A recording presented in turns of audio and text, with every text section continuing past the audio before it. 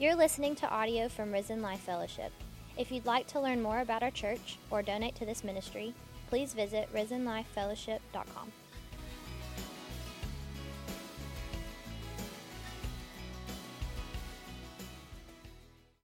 Amen. Love that song. It's kind of become our theme song here at Risen Life. And there's nothing more appropriate than that, right? We need you, Lord. We need you. And Lord, we need Him as we open up the book of Ecclesiastes this morning. I'm going to ask you to turn with me to chapter 5 of Ecclesiastes. Good morning, by the way. Good morning. Hope you're doing well. Let me say, as you're turning, just how much I have enjoyed being blessed by Patrick and Drew the last couple of weeks, teaching and in some very difficult passages in this book. There's a lot of difficult passages in Ecclesiastes, if you haven't noticed yet. And so I trust that you've been blessed as I have the last couple of weeks. I certainly have. It's exciting to see what God is doing here, raising up several men who can teach and preach His Word with clarity and with boldness and without compromise. That's very exciting to me. It's really what I've been praying for from the beginning. And so it's been amazing to see God work so far in that. And I'll ask you to keep praying for us. Keep praying for me and the others who teach up here, for our holiness, for our commitment to God's Word above our own word, and just for growth in learning how to properly present the Word before you. So now, as we open the text this morning, we have another difficult to understand text in chapter 5, and also, I think, a difficult one to hear. We've been on this pursuit of purpose. We have the little background image here today. We've been on this pursuit through this book of Ecclesiastes. The pursuit of purpose is what we've titled this series. And we've been hearing from in the Hebrew, Kohelet, or the preacher in English, in this book. He's the narrator of this book. Most commentators would say it is Solomon who either wrote this book or who the author has in mind, at least. And we've seen glimpses, just glimpses of purpose so far, mixed in with a whole lot of vanity and meaninglessness. Right? We've seen that word vanity come up over and over again. Solomon has been taking us up these different mountains, looking for purpose. And so he's taking us up the mountain of wisdom and of knowledge.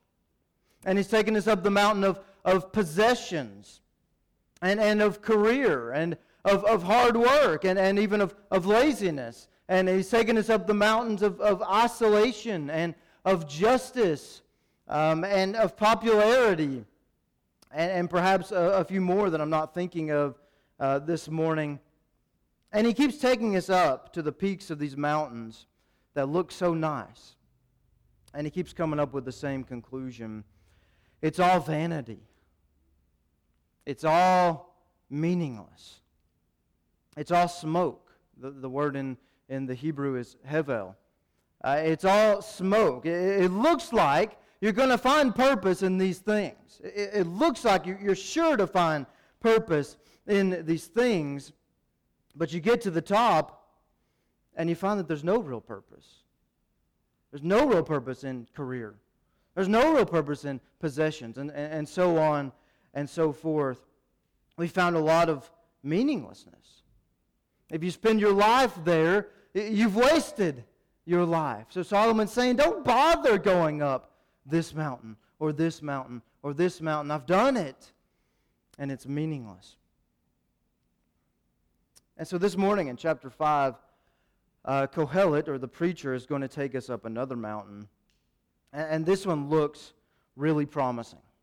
This mountain looks promising. It's the mountain of religion. Got to be promising, right? Amen? Yeah? You guys with me this morning? Is everyone awake this morning? Oh, thank you, Michael. Yes. Yes, someone is with me today. This one looks promising. The mountain of religion. Surely this is where we will find purpose. This is where meaning is in religious ritual, in religion, in worship. After all, one of the conclusions that keeps coming up from Solomon is that we need to fear God. And so surely that means we need to become religious in some way. Well, I don't want to burst your bubble already this morning, but what we're going to find again this morning is that even this mountain, even the pursuit of religion, when done the way that we often think, is going to leave us empty. It's going to leave us empty as well. And so this morning my title is going to be even something the atheist can get on board with. Religion is meaningless. Religion is meaningless. And before we think Josh has gone off his rocker here, he's gone rogue on us, just hear me out as we try to let the text speak this morning. So I'm going to ask you to stand with me, and we're going to read the first just 7 verses of this chapter, and then we'll get going. So it says, "Walk prudently when you go to the house of God, and draw near to hear, rather than to give the sacrifice of fools, for they do not know that they do evil. Do not be rash with your mouth, and let not your heart utter anything hastily before God.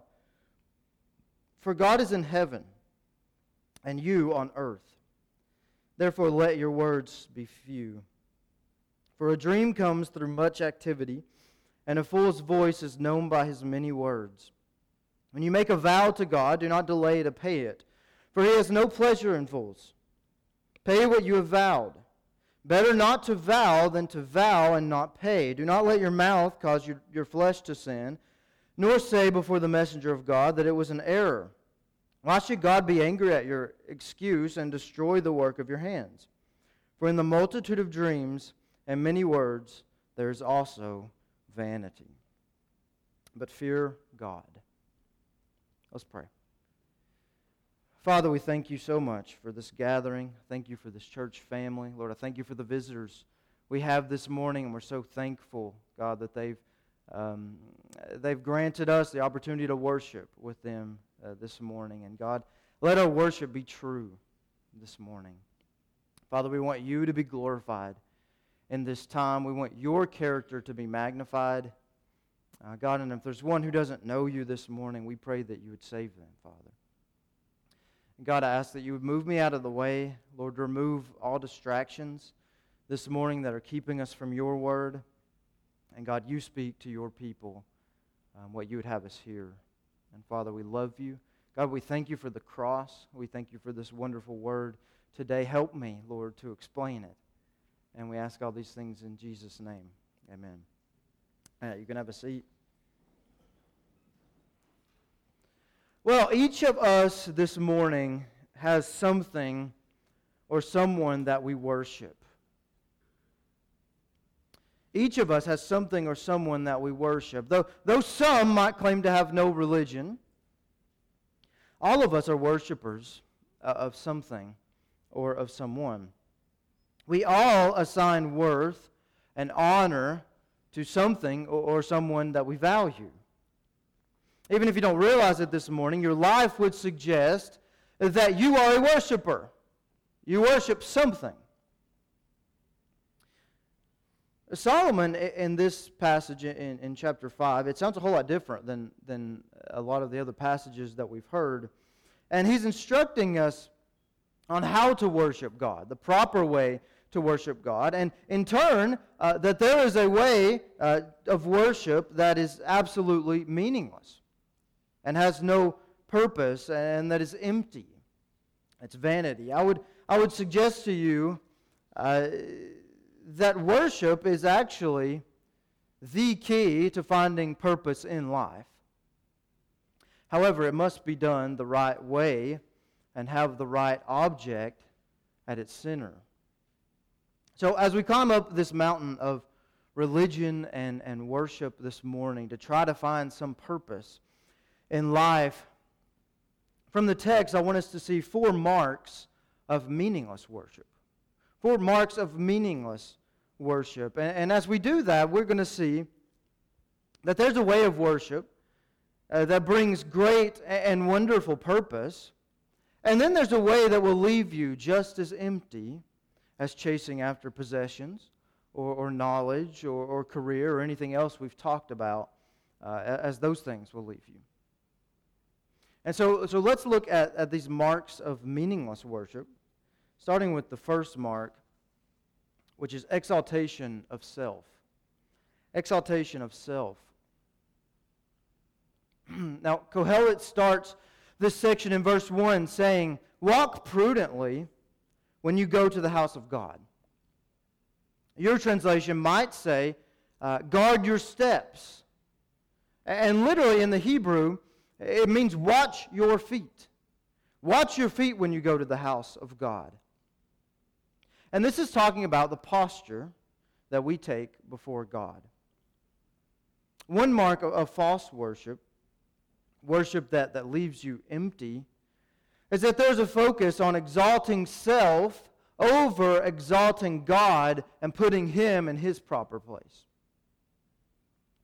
Now, obviously, for the atheist, the main focus of worship is self.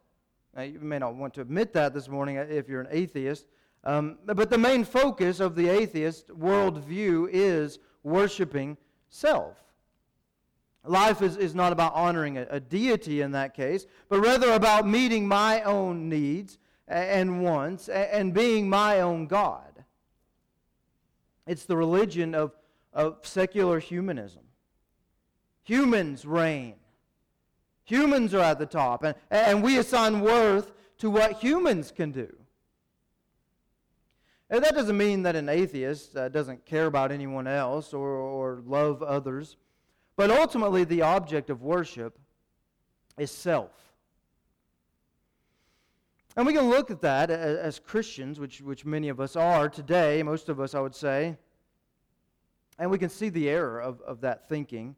And we can see that while you might be able to bring about some temporary happiness in your life with that worldview in certain seasons of your life, ultimately there's no purpose in that. We live, and then we die, and then we're forgotten, as we've talked about, and then we face the judgment, as we've been discussing throughout this book. But I would argue that as Christians, we often do the same thing with our worship as the atheist does. Many Christians are, simply put, practical atheists. We claim to be about God and His purposes, but our lives would indicate a severe lack of reverence and honor and true worship for our Creator. Our lives would indicate in many cases that we, like the atheists, are more concerned with our own wants and desires, with exalting ourselves, than we are with God and His holiness and His perfection and His worth and His value. Romans 1 says it this way: we worship the creation rather than the Creator. Even as Christians, I think sometimes we can do that. Contemporary Christianity has become very me-centered rather than God-centered. Much of the material you see have you been in a Christian bookstore lately? It's very sad to walk in a Christian bookstore these days. There's some good stuff. There's some really great stuff in there. But much of the materials you see on the bestseller list there is just about you and how to make your life better. Not so much about God and His greatness and His character and His holiness. We see things like 7 steps to a better you. Right? You seen that book?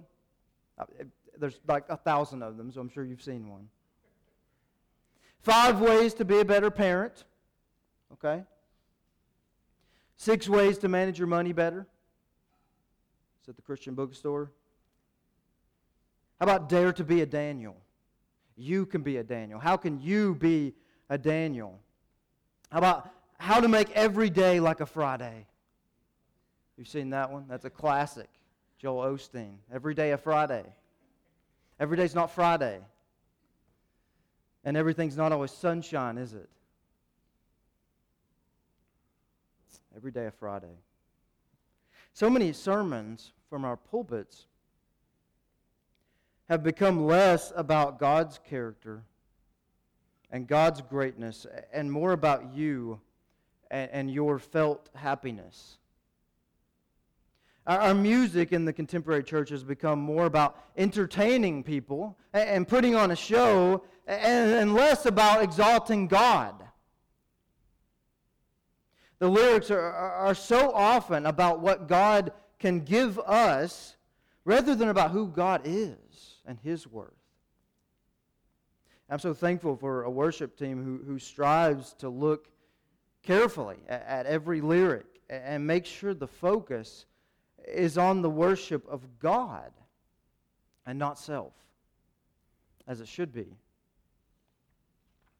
And they're talented, yeah? We tend to view church in terms of how it meets our own felt needs rather than how God was exalted. So we leave church thinking, well, I didn't really love that song they did today. Did I really like that type of music? Or was the pastor funny enough? Usually the answer is no here. We don't tell a whole lot of jokes. Did they have the right kind of coffee, though? With the right creamer, because I like that one creamer. And this church didn't have it. And that made me feel bad. I don't know if I'll go back. Do they have every single program that I need, that my kids need? Is everything perfectly in place for me? How about you build it, by the way? How about you be a part of building that program that's not here? Was the sermon practical enough for my situation today? And next week, is it going to be just as practical for my situation next week? All right, it's all about me. The crux of the matter is that many times our worship as Christians becomes just another way that we exalt ourselves over magnifying God. God becomes our personal genie and our buddy who's there to meet our wants and our needs rather than the almighty sovereign that He is. In fact, I don't know if you saw this a few years ago, but Victoria Osteen, I'm not meaning to pick on the Osteens this morning, but it's just happening. Victoria Osteen, that's the wife of Joel Osteen, pastor of one of the biggest mega churches in the world. A few years ago, she said this at her church. She said, I just want to encourage every one of us to realize that when we obey God, we're not doing it for God. We're doing it for ourselves because God takes pleasure when we're happy. She said, when you come to church, when you worship Him, you're not doing it for God, really. You're doing it for yourself. This is the biggest, or one of the biggest mega churches in the world of Christianity. That, unfortunately, about sums up the mindset of the contemporary church, sadly. It's all about me. And I'm not doing it for God. If God wants to do something for me, great. I'll worship Him in my own way. But I'm doing this for me. I am at the center of worship, really. Kohelet reminds us here in chapter 5 that this kind of religion is meaningless. And it will leave you absolutely empty. You will not find fulfillment there in self-exaltation. It sounds great. It sounds great to have all of my personal needs met to focus on myself. But when the focus of worship is self, we're left empty. Just as empty as the person who claims no belief. We're just as empty. In contrast to that mindset, Solomon says, guard your steps when you approach God. That's what he says in verse 1. This brings to mind, for me, the moment where God showed up to Moses in the burning bush in Exodus chapter 3. Remember, he told Moses in verse 5 of that chapter, he said, do not draw near this place. He said, take your sandals off your feet, for the place where you stand is holy ground. In other words, watch your feet, Moses. I am holy God, Creator God, Almighty God, and you are not. You cannot be close. You're on holy ground. See, if we want worship that has purpose, that brings fulfillment, it starts with the realization that He is God, and we are mere man. He is so much higher and holier and wiser and other than us. Remember in the Garden of Eden when Adam and Eve sinned and they were cast out, God placed two cherubim, two angels at the entrance to the garden to separate sinful man from himself so that they wouldn't be destroyed. They couldn't be in His presence any longer because of their sin. There was separation. Solomon, who's writing this, was chosen to build this magnificent temple for God during his reign as king. And boy, it was magnificent. But even in the temple, there was clear separation between God and man. In the entrance to the Holy of Holies, where God was said to dwell, there was a huge veil that separated the dwelling place of God and the main temple area of worship. And on that veil, there were woven two cherubim, just like the garden. Again, signifying the separateness of God and man because of sin. And only the high priest, and only once a year, and only with a sacrifice, a blood sacrifice, could go beyond the veil to give that sacrifice for the people. It was all set up to show that God was to be exalted. Even the building itself showed that God is holy and man is sinful and separate. He is the one worthy of worship and praise and honor. And so we should exalt Him as such when we worship. It should be about Him. Kohelet goes on in verse 1 to instruct us to draw near to hear when we go to worship. Draw near to hear. And how does God primarily speak to us? This, right? His Word. That's primarily how God speaks to us, through His Word in the Bible. This is why we kind of make a big deal about it here. The Bible is kind of a big deal at Risen Life. It's pretty much the only deal. We make much of Scripture because it is God's Word and not mere man's word. Who cares about my words? Worship isn't about us being heard. It's not about me blabbing my mouth for an hour. Worship is about God being heard.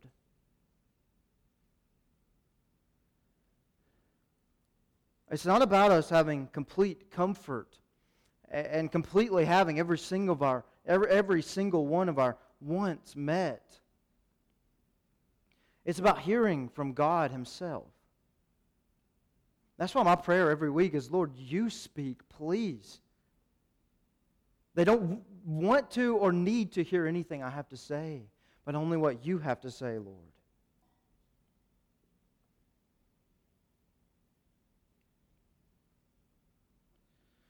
Every song, every sermon, our times of prayer should be all about us hearing from God and making much of what He has to say, not of what any of us think.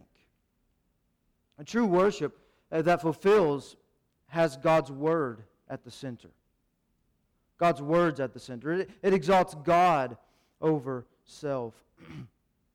And we've kind of been focusing on our time of corporate worship, and that's really the main context here in chapter 5. But our worship doesn't end when we hit the doors and we go back to our homes. Worship is not just what we do here, but it is the heartbeat of our lives. And so we need to ask ourselves, is my life more about exalting me or exalting Christ? Am I more concerned with my felt needs than I am with hearing from God? You know, we do this when we approach His Word so many times too. Well, I was reading the Bible for a few days, but it just wasn't relevant to me. Again, it wasn't relevant to my situation that I felt like I needed to hear in that moment. It's all about us. Is God's Word the focus of my life? The way that He presents it? And if it's not, then why? Why not? If it's not, what does that say about our worship? Worship that does not exalt the character of God and His Word will ultimately leave you empty and without purpose. But when God is put in His proper place, and His Word is prioritized as the most important words in the universe, because they are, that's where true meaning is found in worship. That's where we find purpose. So many have come to God from a perspective of what He can do for me, rather than a perspective of who He is and His character. And I want to worship Him for that.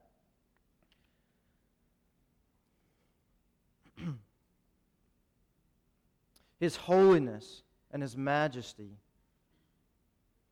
And the fact that in His holiness and His majesty, He decided to look at us, sinners, and give His life for us. Bridge that gap that we've been talking about. Bridge the gap between us and God.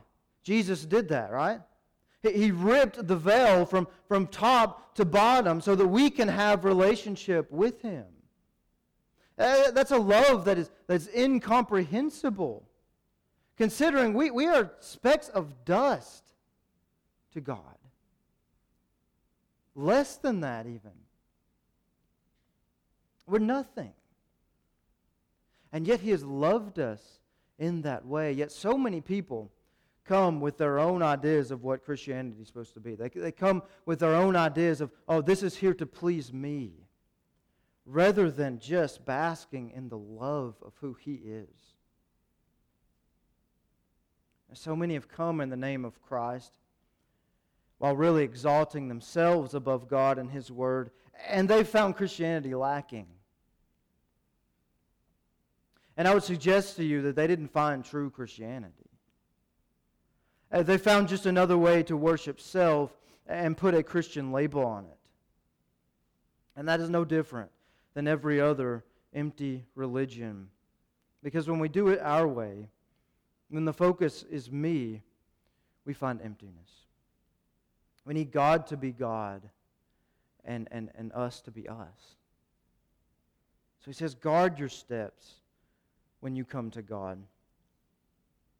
Another mark of worship, false worship, is empty ritual.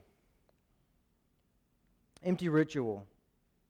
Still in verse 1, we see that we need to draw near to listen rather than to give the sacrifice of fools, he says. He says, for they do not know that they do evil. Solomon talks about the vanity of this sacrifice of fools. So what is this? What is the sacrifice of fools? Well, a sacrifice of fools is just empty ritual to gain favor from God. A sacrifice of fools. God addresses this kind of sacrifices in many places where the Israelites would go through the motions of sacrifice and worship, but they would do it their own way with hearts that were far from repentant. He says many times that He doesn't want that kind of sacrifice. He does not desire that kind of sacrifice. In fact, it's worse than no sacrifice at all. This is most clear, I think, in the book of Malachi. In chapter 1 of Malachi, he talks about priests who would offer defiled food on the altar. But then they would say, "In what way have we defiled you? In what way have we defiled you, God?" He talks about them offering the sick and the lame animals to God on the altar of sacrifice, rather than the requirements He had set up of a spotless animal. And God goes on to say there, just shut the doors. Shut the doors of the temple. Stop the empty ritual. It's disgusting to God. This is the sacrifice of fools. Just going through the motions, but with hearts not set on obeying God. And he says here that they do not know that they do evil. These fools, they don't know that they do evil. They're so ignorant of the truth that they think what they're offering is okay and is pleasing to God. But it's not. God says in 1 Samuel chapter 15, verse 22, He says, "To obey is better than sacrifice, and to heed than the fat of rams." False worship revolves around, first, exalting self over God, and second, going through empty rituals, thinking it's going to gain favor from God somehow. This is also very prevalent today. Of course, we see it in other religions. Muslims, they perform the 5 pillars of Islam. Right? That's a requirement in Islam, thinking that they can earn their way to God. Because in Islam, there is no sacrifice for sin. There's no such thing. So you've got to earn your way somehow to God, and they do that with the 5 pillars. So we see it in Mormonism and Jehovah's Witnesses, where you must do all these extra things in addition to Christ in order to, again, earn your way to God. This was a primary issue of the Protestant Reformation. The Catholic Church had all these sacraments to which you must adhere, again, in order to be saved. All in addition to the sacrifice of Christ on the cross.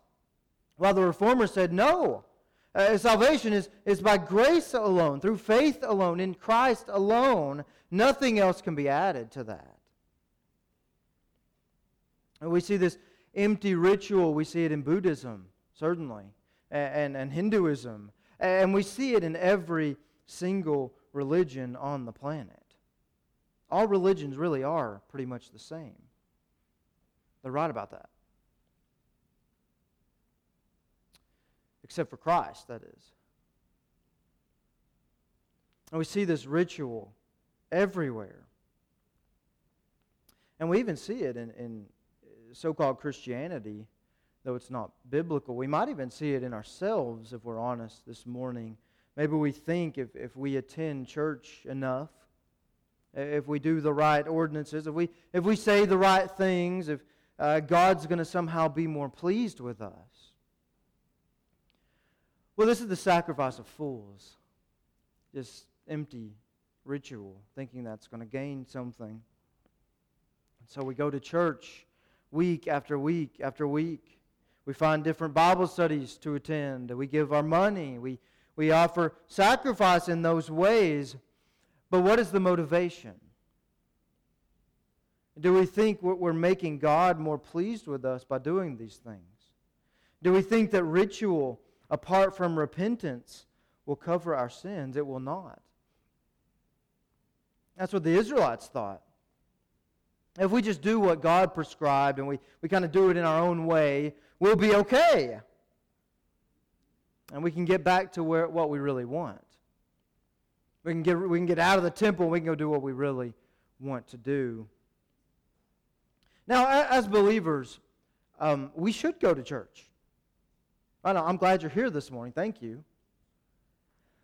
We should give of our time and our money.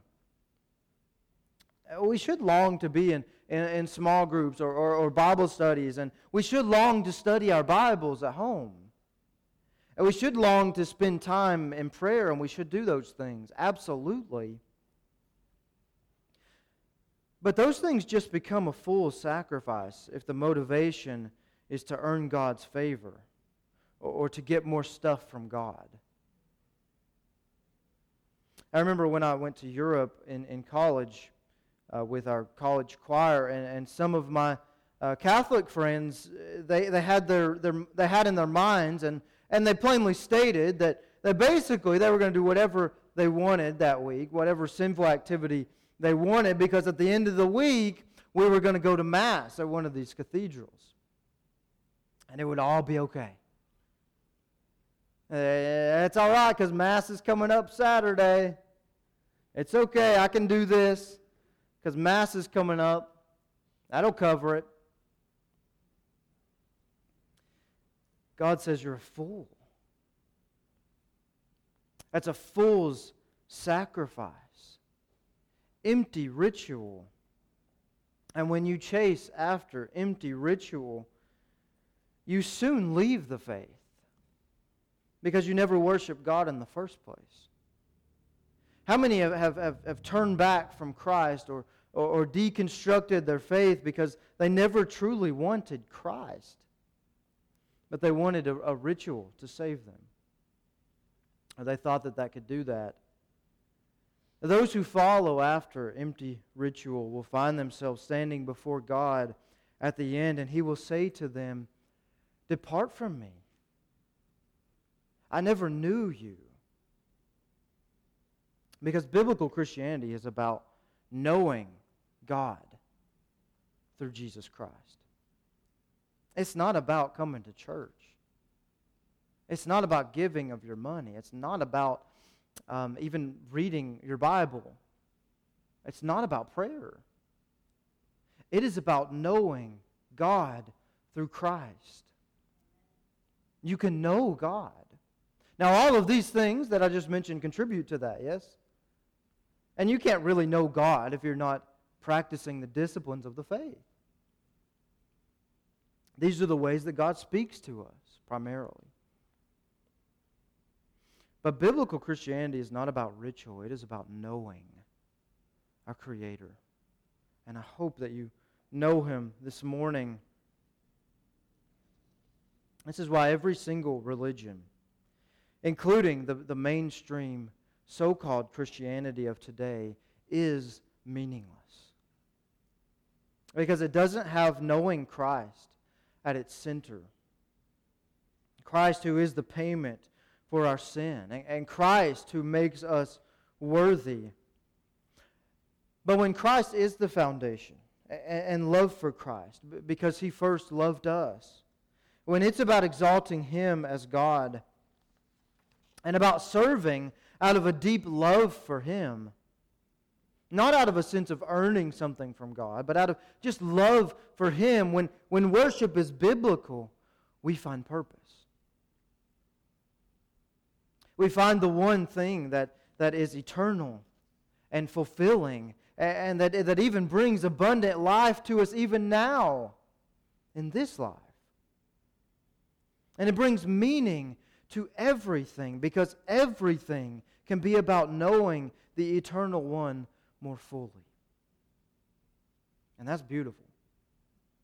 Worship is the key, but not the worship that we often see. So we've seen exaltation of self. We've seen empty ritual. A third mark of meaningless worship is elaborate prayer. And we finally made it out of verse 1, so you're welcome. Starting in verse 2, Solomon warns us about being rash with our mouths when we worship God. He says, "Let not your heart utter anything hastily before God, for God is in heaven and you are on earth. Therefore let your words be few." Again, here in these verses, we see the separation in holiness between God and man. We are on earth. He is in heaven. In fact, He created the heavens and the earth.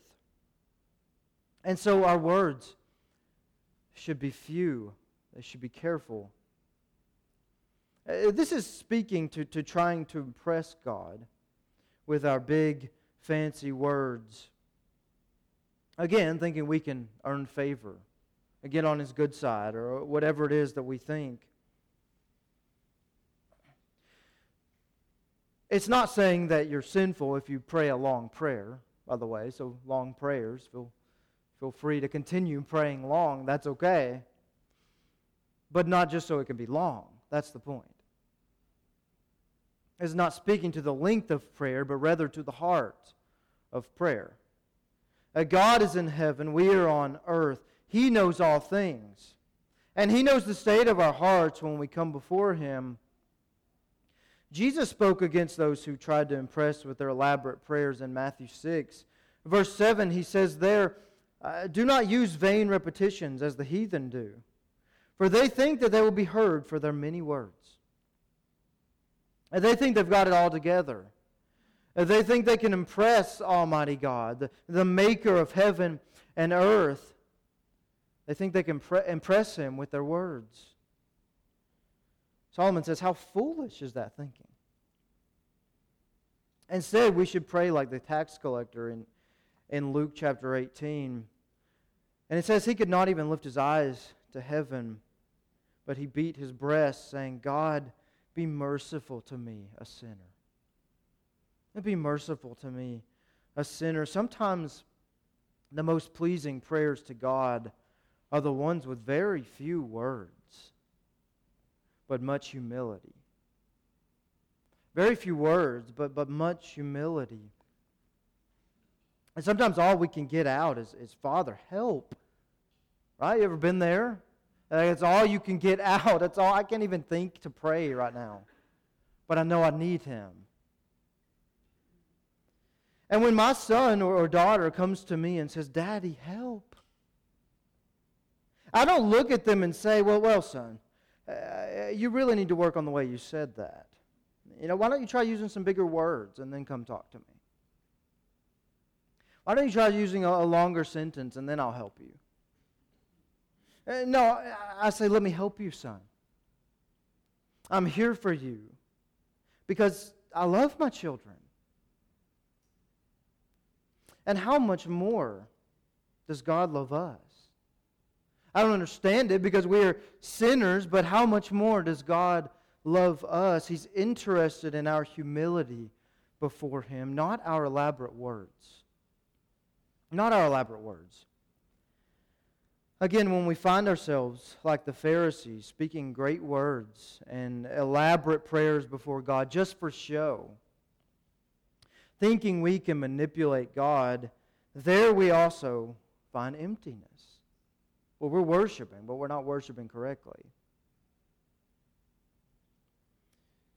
That's the point of verse 3 here. It's kind of hard to understand. Where there's lots of toil and hard work, there is sleeping and dreaming from exhaustion. There are dreams. In the same way, trying to impress and manipulate God with many words displays that person is a fool. It is in humility and desperation that true worship and in turn true fulfillment is found. That's why I love that song that we just sang. Lord, I need you. Lord, I need you. But do we mean it this morning? That's the question. Do you mean it in your heart this morning? Finally, let's look at one last mark of false worship, of meaningless worship. And that's erroneous vows. Solomon says in verse 4 that when you make a vow to God, don't delay in paying it. He says it's better to not vow to God than to not pay up. He says God has no pleasure in fools who do this. Now this requires a little bit of context. Vowing to God became a regular part of worship for Israel. It wasn't something that God prescribed and said, you have to do this, but it was something optional if someone wanted to make a vow of some sort to God. You can see one example in Hannah and her prayer and how she gave her son Samuel to the temple, to the service of the Lord, because God allowed her to be pregnant. She was vowing her son to God. And there's several other examples throughout Scripture, really many examples. So often a person would come to the temple and they would vow to give maybe a certain amount of money or a certain item or a certain piece of land, and then they would go home and hopefully get things set up to fulfill that giving. However, sometimes they would get home and they would change their minds. And they would realize that, I spoke a little hastily. I can't give that much. And they weren't really ready to depart with whatever it is that they had vowed. And so a temple messenger would come to check on the status of the vow, to collect. And so Solomon says in verse 6, do not let your mouth cause your flesh to sin, nor say before the messenger that it was an error. Why should God be angry at your excuse and destroy the work of your hands? In other words, you didn't have to vow. You didn't have to make that vow, but you did. Don't be hasty with vows because God will require it of you. We see a tragic example of this in Acts chapter 5 with Ananias and Sapphira, where a hasty vow cost them both their lives, if you'll remember. I don't have time to look at that this morning, but they didn't have to vow to give up the money that they vowed, but they did. They vowed that they would give this, and then they lied to God and they didn't give it. The point of this is really the distinction between simply making bold statements and actually doing what you say you're going to do. It's the distinction that James calls being a doer of the word and not just a hearer. A true worship is fulfilling your vows, doing what you say you're committed to. False worship is filled with empty talk. Well, you might talk a big talk, but you're not walking it. I may say I'm committed to Christ, but you couldn't tell that by the way I live. That's just false worship. We still sometimes make rash vows at times today, and maybe you have. Anyone ever been in a difficult situation and kind of started to bargain with God? Oh God, if you just get me out of this, I know I sinned, I'm sorry, but if you'll just get me out of these consequences, I promise that I'll be at church every Sunday. I'll never miss a Sunday in my life again. I promise I'll be more serious about reading my Bible if you just get me out of this tight spot. I'll never do it again, God. I see some smiles. I think this is sounding familiar to some. Maybe to all of us at times when we're just rash with our mouths. Solomon says we should not be hasty in promising God something. What about marriage vows that we make before God? Vows to raise our children in Christ that we'll make before the church, before God. You know, even as a member of this church, we sign a church covenant vowing to actively be growing closer to Christ. If you're a member here this morning, that's what you signed up for. I'm going to grow closer to Christ through the reading of His Word, through prayer, through being here. We vow to be here. We vow to give of ourselves for His kingdom when we sign that covenant. We vow to hold each other accountable to the Word of God. That's what it says in there if you didn't read it. You're to hold each other accountable to the Word. We vow to follow the biblical method of resolving conflict. And to go to our brother or sister who has offended us and figure it out. But how many times when conflict arises do we decide instead that maybe gossip is a better idea? Better than the biblical method. And we forget that vow that we vowed to this church, to the members of this church, to this body before God. Well, what if Christians actually kept our vows? The world would see different marriages, wouldn't they? Like radical marriage. Things they don't see out there. The world would see different raising of children. They would see a different kind of community within the church. And guess what? They might just see that and want what we have. They might just see that and give glory to God. See, true worship means that we not only talk the talk, but we walk the walk. We are doers of the word and not hearers only and not just talkers. You can fool every one of us, but you can't fool God.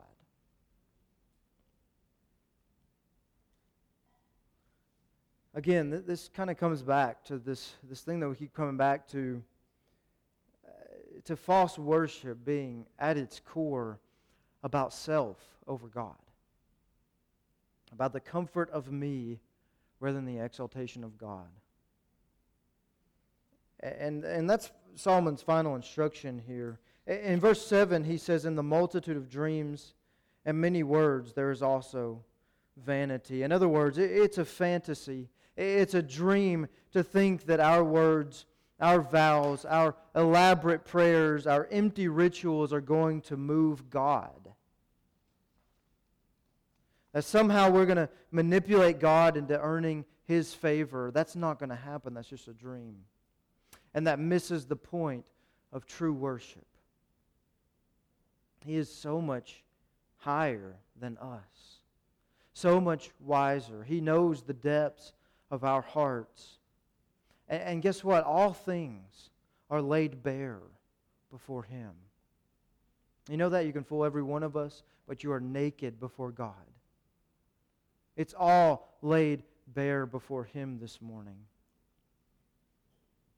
And so Solomon ends by simply instructing us, fear God. Fear God. Yours might say, stand in awe of God. And that's really the take-home point here. And that's the point from where true worship flows and true fulfillment begins. The fear of the Lord. It starts with understanding His set apartness from us. His great power, His superior holiness, His perfection. And recognizing our need for Him. He does not need us.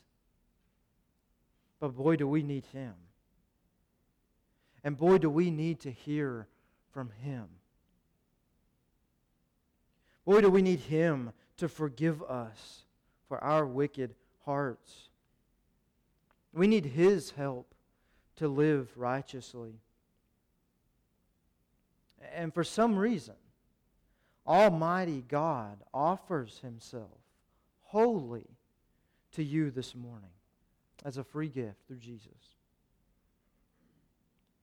And Solomon is writing in a time that was well before Jesus came. There really could be no closeness to God for the most part. You could only go so far in the temple. There were so many things that reminded you of the separation between you and God. And we do well to remember that separation. It's only when we come to accept and honor and revere His great holiness versus our weakness, that we can truly appreciate the gospel. Because He removed the separation. He took it out of the way. If we don't worship Him for His greatness and power, we'll never appreciate His grace. Grace becomes cheap when you don't understand His holiness and His power. It's not that big of a deal to us if He's just one of the guys. But if He is God Almighty and He has loved us in this way, that's incredible. That's breathtaking. He sent His Son to leave all of that honor and that separation from humankind and to enter into this world as a baby. He entered into this broken world to give His life, to redeem it, and to redeem us. I'm going to ask the band to come on up as we come to a closing point here. And because of that, because He's done that, because of the cross, we can have our sins forgiven. We cannot earn favor from God. That pursuit is an empty one. We certainly cannot be our own gods. That pursuit is an empty one and has no answer for death. But in Jesus, we can be made perfect. We can be given His righteousness. We can be clothed with His righteousness instead of our sin. And we can be with Him forever. Religion is meaningless. Even so-called Christianity, mainstream Christianity, is meaningless when Christ is not put in His proper place. But when Christ is exalted and we're overwhelmed by His great love, boy, we find supreme fulfillment in that. We find again that everything we do matters because everything we do has the chance to affect eternity. Everything we do is a gift from God to help us and others glorify God and be with Him for eternity. You may be here this morning and for the first time be realizing that you've never really trusted in Christ for salvation.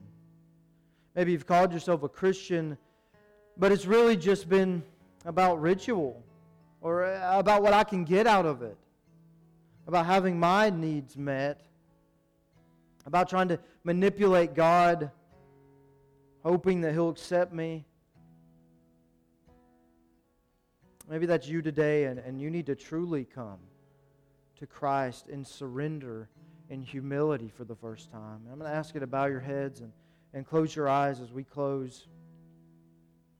Maybe for the first time, you need to see what true worship is all about. Maybe it's time to give up on religion and say hello to knowing God. If you need to come this morning, I'll just beg you, please don't wait. Don't delay. The door is open by the grace of God. And you can enter in through faith in Christ and through repentance of sin. Through a humble heart that says, Lord, I'm sorry. I have sinned against you. And I ask you to forgive me. And I want to pledge my life to you, Lord. My life is yours. You will be my master from now on. You will be my Lord, and you will be my Savior. If you haven't done that, I want to ask you to humble yourself before Him this morning and place your faith not in what you can do, but in what He alone has done and who He is. That's the only true worship that there is. A relationship with God through Christ. So if you need to come, then come this morning. I'll be in the back in just a moment if you want me to pray with you or anything I can do to help. If you want to come up here and pray at the altar, you're welcome to do that. If you want to grab someone and pray with them, you're welcome to do that. Maybe even as a Christian, you need to spend some time in repentance this morning for being too me-centered. Has it become too much about you? And you haven't honored Him and His Word and given it the high place in your life that it certainly deserves. He deserves it this morning. He deserves all of our honor, all of our worship. Maybe today is the day we need to stop going through the motions and come in repentance. Maybe you've been talking a lot, but you're not being a doer of the Word. We'll come to Him today. And He is faithful and just to cleanse us, to forgive us, and to use you once again. I'm going to give you a few moments as we play through this song. And when you're ready, you're welcome to stand and sing, but take your time in prayer before Him this morning. I'll leave you to it.